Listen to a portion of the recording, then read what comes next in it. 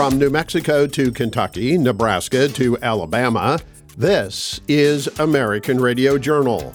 On this edition, a new report has found states with less restricted COVID-19 pandemic policies had better health, economic, and education outcomes. Dr. Joel Zinberg from the Competitive Enterprise Institute and the Paragon Health Institute is here with details. Former UN Ambassador Nikki Haley has become the second entry into the race for the 2024 Republican presidential nomination. Scott Parkinson from the Club for Growth has the real story. Those thousands of new IRS agents authorized in the so-called Inflation Reduction Act are going to be used to go after tips given to lower-income workers. Eric Boehm of Reason Magazine reports. And Russia is preparing for a major spring offensive against Ukraine.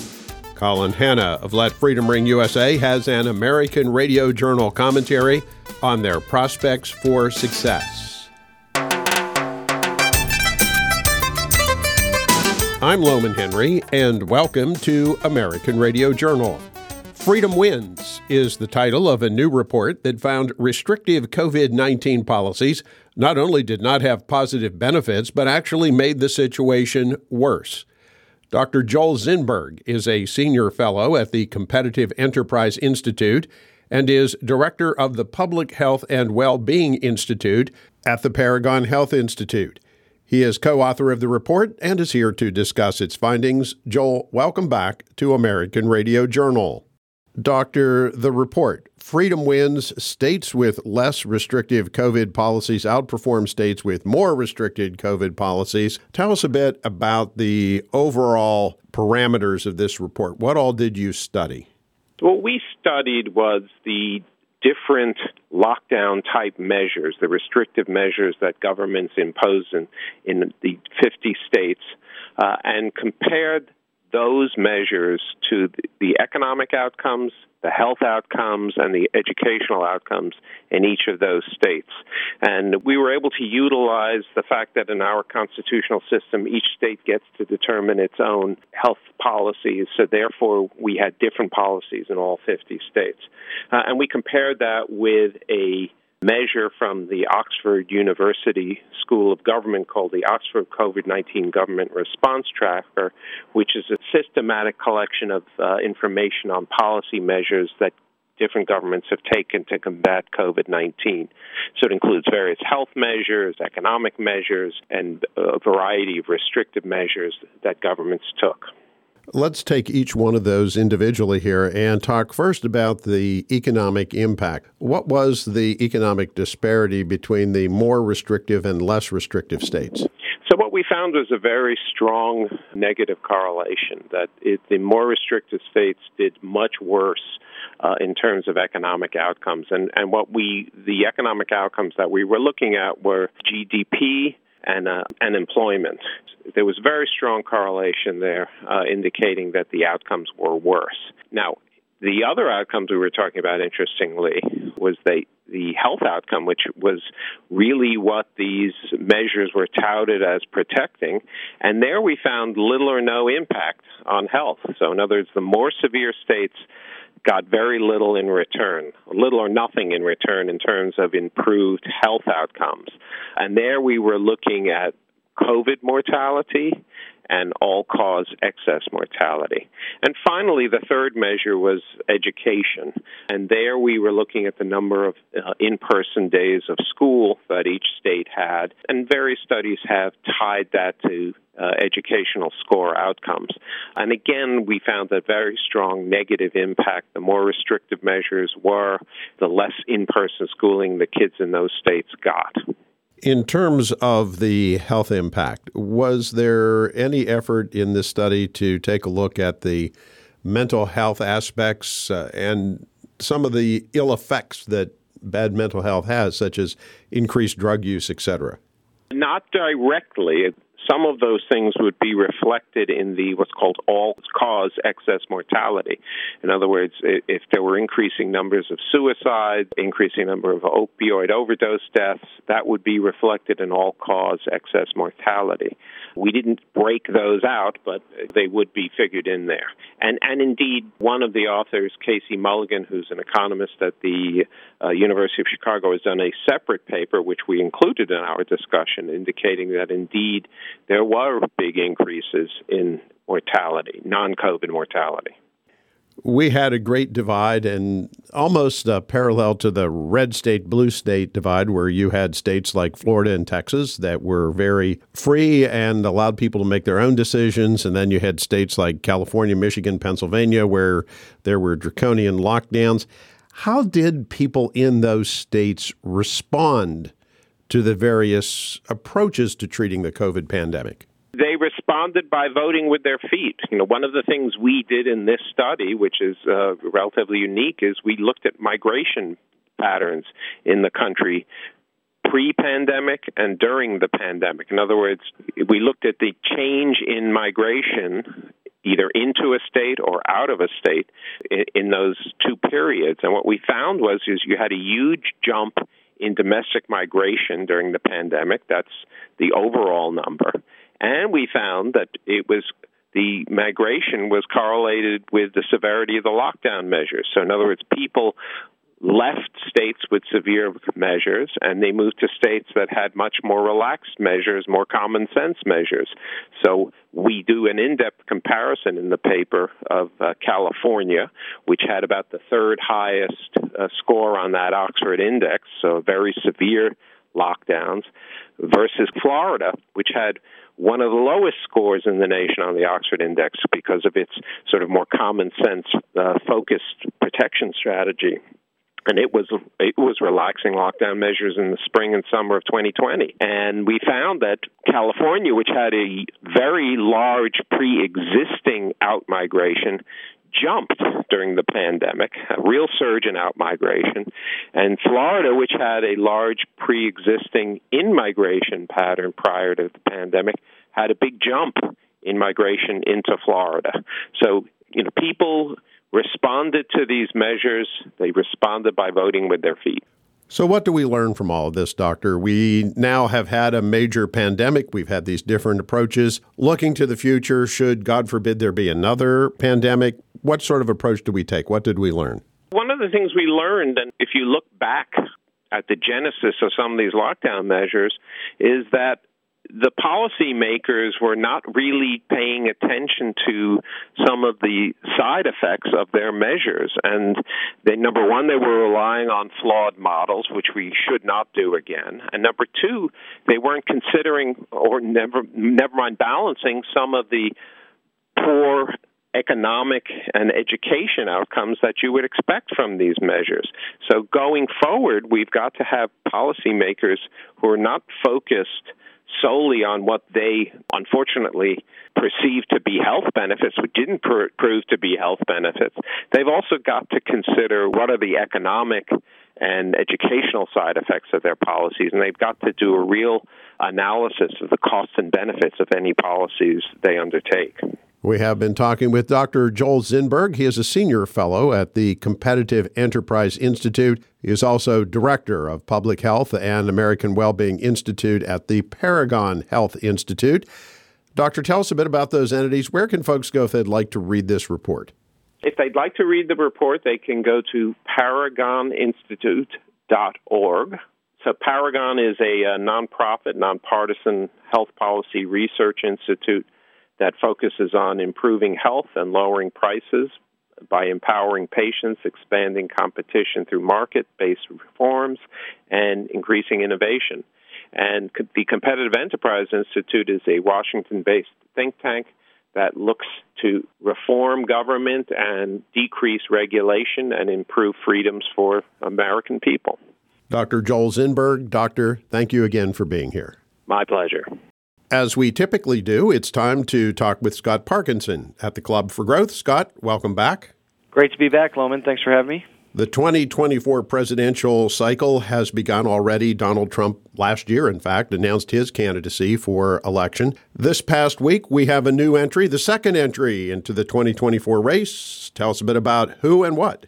This week, former UN ambassador and former governor of South Carolina, Nikki Haley, announced that she would be running for president for 2024 and seeking the Republican nomination. And she put out an announcement video and has certainly earned a lot of media because she's the big first name that's come out there to take on President Trump, who announced in late 2022. What impact do you see this as having on the race, Scott? Are we not expecting that there are going to be multiple additional entries here as we go through the next few months?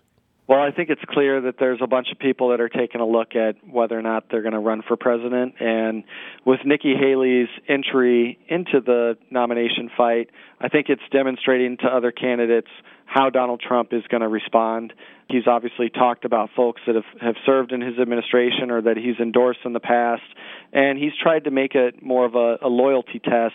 It looks like that's what he's doing this week with Nikki Haley. I'm sure she would argue that she's just providing a different vision for America in her contrast and experience as UN ambassador and governor of a big, big state, and that is actually quite early in the nominating process. We also have in 2024, Scott, a number of U.S. Senate seats, a third, of course, of the U.S. Senate up, as it is every even-numbered year, including a Senate race in Florida, which one time was a bit of a battleground, but seems now to be more solidly Republican. The Club for Growth getting involved in that race. That's right. This week, Club for Growth PAC endorsed Senator Rick Scott for re-election in his second term to be the senator of Florida. Marco Rubio just got elected to his third term. He was first elected in the 2010 wave. And Florida has been a battleground up until 2022 when Governor DeSantis won by 1.5 million votes and Marco Rubio was just slightly behind him. It certainly does seem like the trends are changing within Florida. However, Club for Growth PAC wants to ensure that Senator Scott's reelection is safe. He won his first election in 2018 by just over 10,000 votes in a really, really competitive seat against former Senator Bill Nelson. That was really one of the closest Senate races that we've had, especially in Florida, in a generation. So we hope Senator Scott cruises to victory, but we're not going to take anything for granted over here at the Club for Growth PAC. We, of course, will be keeping an eye on a number of very key U.S. Senate races in 2024. But, Scott, there is some business that needs to be taken care of in 2023, most notably the fact the nation has, yet again, hit its debt limit. What is the status of the discussions, and when is this going to actually become a serious problem? The Congressional Budget Office is a nonpartisan entity of the United States Congress. And they issued a new CBO report yesterday that says the date in which the U.S. could default on our debt obligations without a debt limit increase will be, quote, sometime between July and September. Well, that's a pretty big range in terms of dates. It doesn't tell us that the X date is July 15th or July 22nd or any specific date. It just throws out this big range, and it's problematic because what I think it actually does is it pushes the conversation onto the back of the August recess when many members of Congress expect to be on vacation, expect to take their congressional delegations throughout the world to visit other countries and see what's going on. And it's also when they expect to have a little bit of downtime with vacation with their families. So when the August recess is in the back of everybody's mind, it's very similar to this issue that we have often with pushing the omnibus appropriations back up against the Christmas holiday. You get what's known as jet fumes here in Washington rolling throughout the hallways, and people start to smell those jet fumes, and really all they want to do is get the heck out of Washington. And so that's problematic because we know that the debt and deficit issue right now in America is the top issue for 2023. And we know that without fiscal reforms, we're going to have trillion-dollar deficits as far as the eye can see every year. And our national debt right now exceeds $30 trillion. And so when you have such a large national debt, when you've printed all this trillions and trillions of dollars in coronavirus emergency relief, You got the Biden stimulus out there. You've got the huge infrastructure law that was passed by Biden and all the Democrats. You've also got the Inflation Reduction Act. And then you have the omnibus that also increased spending. We're seeing inflation throughout America. And my deep concern, Lohman, is that once we roll around into May and June and the summer months, when demand begins to increase for energy, that we're going to see gas prices soaring once again well over $4 a gallon, and then core inflation that's sort of been maintained with increases in eggs and meat and all the things at the grocery store that we rely on to feed our families. Those things are going to become even more expensive because of the transportation costs related to gas prices. Looking at the ongoing negotiations, Scott, the Biden administration wants this whole debt limit to stand alone. Just raise the debt limit. No discussion about curtailing spending or reforming spending. Is that really a realistic negotiating, actually non-negotiating approach?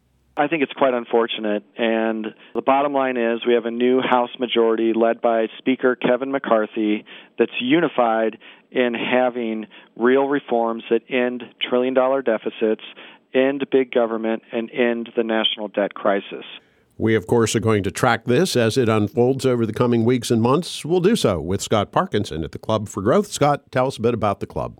Club for Growth is a membership organization based out of Washington, D.C. We have over 525,000 members from all over the country. If you want to learn more, check us out at clubforgrowth.org and sign up, become a member for free. Scott Parkinson at the Club for Growth. Scott, thank you again for being here. Thank you. It's not the millionaires and billionaires those thousands of new IRS agents are going to go after. They're going to make sure service industry workers report their tips. Eric Boehm of Reason Magazine has details. When President Joe Biden signed the Inflation Reduction Act last year, the White House touted how the bill's $80 billion in new funding for the IRS would, quote, make our tax code fairer by cracking down on millionaires, billionaires, and corporations that evade their obligations. But it now appears that some of those resources and some of that coming crackdown on tax evasion will, quite predictably, be aimed at individuals earning considerably less. Hi, folks. I'm Eric Boehm with Reason Magazine. Thanks for joining us on this edition of American Radio Journal. This week, we're taking a close look at the IRS's newly announced plans to raid workers' tip jars. That's right, a coming crackdown on what the IRS thinks is $1.6 billion in unreported tips will continue the tax agency's long and ugly history of targeting lower-income Americans, despite all the rhetoric out there from Democrats and from President Joe Biden about how the new tax cops are going to be going after, as we said, the millionaires, the billionaires, and the big corporations. But that, of course, is just never exactly the case when you end up beefing up the IRS, and we're going to see that all over again. So what is the IRS doing? Just last week, the Treasury Department and the IRS, in a joint statement, announced plans to overhaul the existing programs that track tips earned by service sector workers. The new program is tentatively called the Service Industry Tip Compliance Agreement, or SITCA, and the administration says that it will take advantage of advancements in point of sale, time and attendance systems, and electronic payment system methods to improve tip reporting compliance. Of course, workers who earn more than $20 per month in tips are already required to report their tips to their employers, and those tips are supposed to be included in the tax data that is sent along up the chain to the IRS. But a lot of that money doesn't make its way all the way into the government's hands. And if you've ever worked a service sector job, then you know that that's the case. Some of it, especially if it's in cash, ends up just in your pocket and it doesn't get reported anywhere. And actually, that's just fine. As part of the announcement on Monday, the IRS highlighted a 2018 Inspector General report from the Treasury Department that estimated $1.6 billion in tips went unreported during the 2016 tax year. So the IRS's proposal is meant to streamline both compliance with and enforcement of the tip reporting requirements. According to the notice that was published last week, it will do that by, quote, eliminating employee participation. The translation of that, of course, is that we'll simply make sure the government gets its cut of those tips by simply removing workers from the equation whenever possible. And that's something that the IRS can do now because so many tips are handled electronically as secondary transactions on credit cards after you buy a cup of coffee or pay your bar tab. If you pay with a credit card machine these days, you'll usually see a little second screen that pops up and gives you the option to leave, a 10% tip or a 20% tip, something like that. So here's a tip. Use cash to thank a service worker whenever possible. I try to keep some on me all the time, just some small bills so that I can at least throw some money in the tip jar instead of doing it electronically. And then, look, if they report it and it gets taxed, that's great. If they don't, well, that's their decision, and everything works out just fine.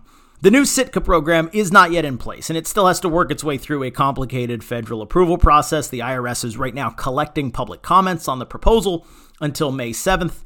It could also be affected by the bill that the House passed just last month to rescind that new IRS funding that was included in last year's Inflation Reduction Act, although that proposal seems unlikely to pass the Democratic-controlled Senate or to get President Joe Biden's signature. But of course, the fact that the IRS is going to use at least some of its new resources to go after tips shouldn't come as too much of a surprise, despite all the promises from Biden and top IRS officials about how no one earning less than $400,000 a year would be targeted. As my colleagues at Reason, including Liz Wolfe, have reported over the last few months, low-income taxpayers have always been the ones most likely to get hassled by IRS audits. In fact, during 2022, low-income wage earners who qualified for the Earned Income Tax Credit were 5 times more likely to be audited than any other taxpayer in the system. And that data comes from a report from Syracuse University's Transactional Records Access Clearinghouse. It also, of course, fits snugly within the Biden administration's plans for a comprehensive financial account reporting regime that the Treasury Department outlined in 2021 with a promise to significantly increase the cost of tax evasion. That means not just more electronic collection of taxes, but also more reporting requirements. And of course, every one of those requirements creates more opportunities for somebody to fill out a form incorrectly or misreporting something, which could trigger an audit, which could trigger further investigations. It's just more opportunities for the government to go sniffing around inside the books of any business where those taxes might not be adequately reported. And look, let's be fair about this. The Biden administration is technically keeping its promise here to not raise taxes on anybody earning more than $400,000 a year. After all, these are taxes that are technically owed, taxes that should be paid. But ramping up compliance on low-income people is obviously one way that you can close the tax gap, and probably an easier way to get additional revenue for the government than by going after those millionaires and billionaires that you often hear Democrats demonizing. Because as far as the IRS's incentives go, targeting the working poor to collect some of that extra money makes perfect sense. Wealthier Americans have the resources to fight back against an audit. But there might be $1.6 billion in unreported tips out there, and most of that, probably all of that, was collected by people who don't have an accountant on retainer. So when the IRS comes calling, they're not going to have a whole lot of help. For Reason Magazine, I'm Eric Bam. You can check out more of our coverage of the IRS, the Biden administration, and everything else going on in Washington, D.C. and around the country this week at Reason.com. And catch me right back here next week on another edition of American Radio Journal. Will the Russian spring offensive into Ukraine be successful? Colin Hanna of Let Freedom Ring USA thinks it will not. He explains why on this American Radio Journal commentary. As we approach the anniversary of Vladimir Putin's immoral and, at least so far, ineffective assault on Ukraine, there are signs that Russia will mount within days its largest offensive action yet. The Atlantic Council, a respected think tank founded over 60 years ago, recently released its assessment of the expected spring offensive. Quote, "This widely anticipated offensive is an attempt by Moscow to regain the initiative following months of battlefield defeats and humiliating retreats in Ukraine that have undermined Russia's reputation as a military superpower.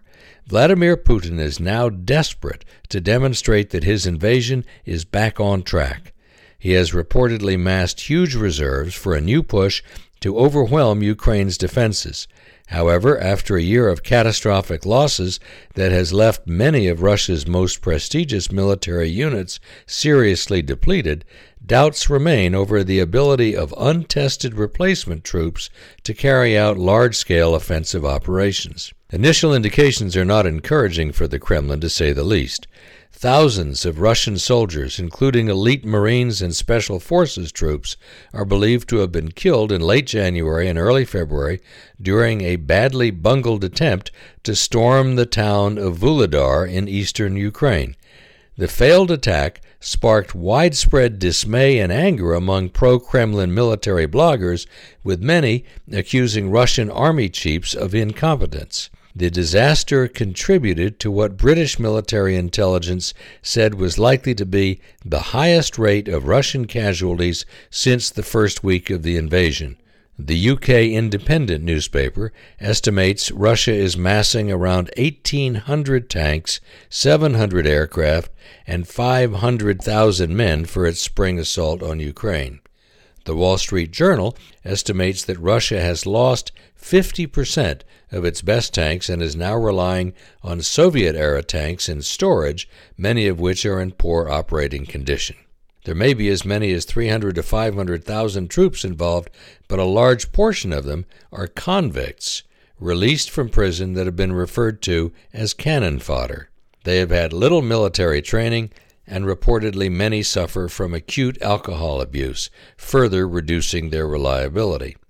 Still, the tanks and troops are in such large numbers that they may capture a substantial amount of Ukrainian territory, but they are unlikely to be able to hold it.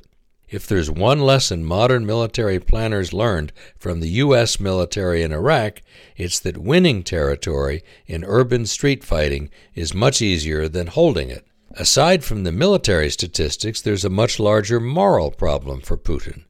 With videos from literally millions of handheld phone cameras depicting the human rights abuses by the Russians will be easier than ever before in history. The entire world will be repulsed on such a scale that Putin will begin to lose support from his main remaining allies, Belarus, China, and India. The Russian people will finally turn on Putin, although I am astonished at how long he's retained their popular support. As the number of missing Russian men, presumed dead, mounts, Russia's mothers and sisters will eventually realize that they have been deceived by Putin's propaganda, and they will turn on him. And how worried should we be that an increasingly desperate Putin will turn to some form of nuclear weaponry to obliterate what he cannot conquer? I think it's less of a concern than many in Biden's defense establishment fear. I don't want to appear unrealistic in minimizing that risk, but the very nature of military command and control means that he would need to rely on a long chain of military professionals to trigger nuclear weapons. Even though riddled with alcoholism, Russian military leaders are professional enough and intelligent enough that they are likely to balk at carrying out orders to employ even so-called tactical nuclear weapons. I'm convinced that he will be toppled before he is able to detonate nuclear weapons on any large scale. Casualties on both sides will be tragically high in the next few months, but as long as the U.S. and other NATO countries and allies provide enough weapons and ammunition, the Russian offensive will stall as a combination of poor training, poor maintenance, and inadequate supply lines take their toll, and Ukraine will prevail. There's no justification for negotiating peace with Vladimir Putin. A negotiated peace is no answer because it would give Putin some of Ukraine's territory. He deserves none of it. This has been Colin Hanna of Let Freedom Ring for American Radio Journal. American Radio Journal is heard on public affairs-minded radio stations all across the country, including WMAN AM and FM in Mansfield, Ohio, along with KIRC-FM and KSLE-FM in Shawnee, Oklahoma. American Radio Journal is produced weekly by the Lincoln Institute of Public Opinion Research, Incorporated. The Lincoln Institute is completely funded through the generosity of individuals, corporations, and philanthropic foundations, which underwrite the costs of this program. Comments and opinions expressed on this program are those of the guests and do not necessarily reflect the views of the Lincoln Institute or of this radio station. Learn more about American Radio Journal and hear expanded versions of some interviews aired on this program. Please visit our website, AmericanRadioJournal.com.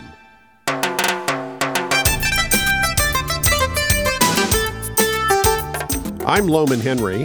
Thank you for listening to American Radio Journal. American Radio Journal, lighting the brush fires of freedom.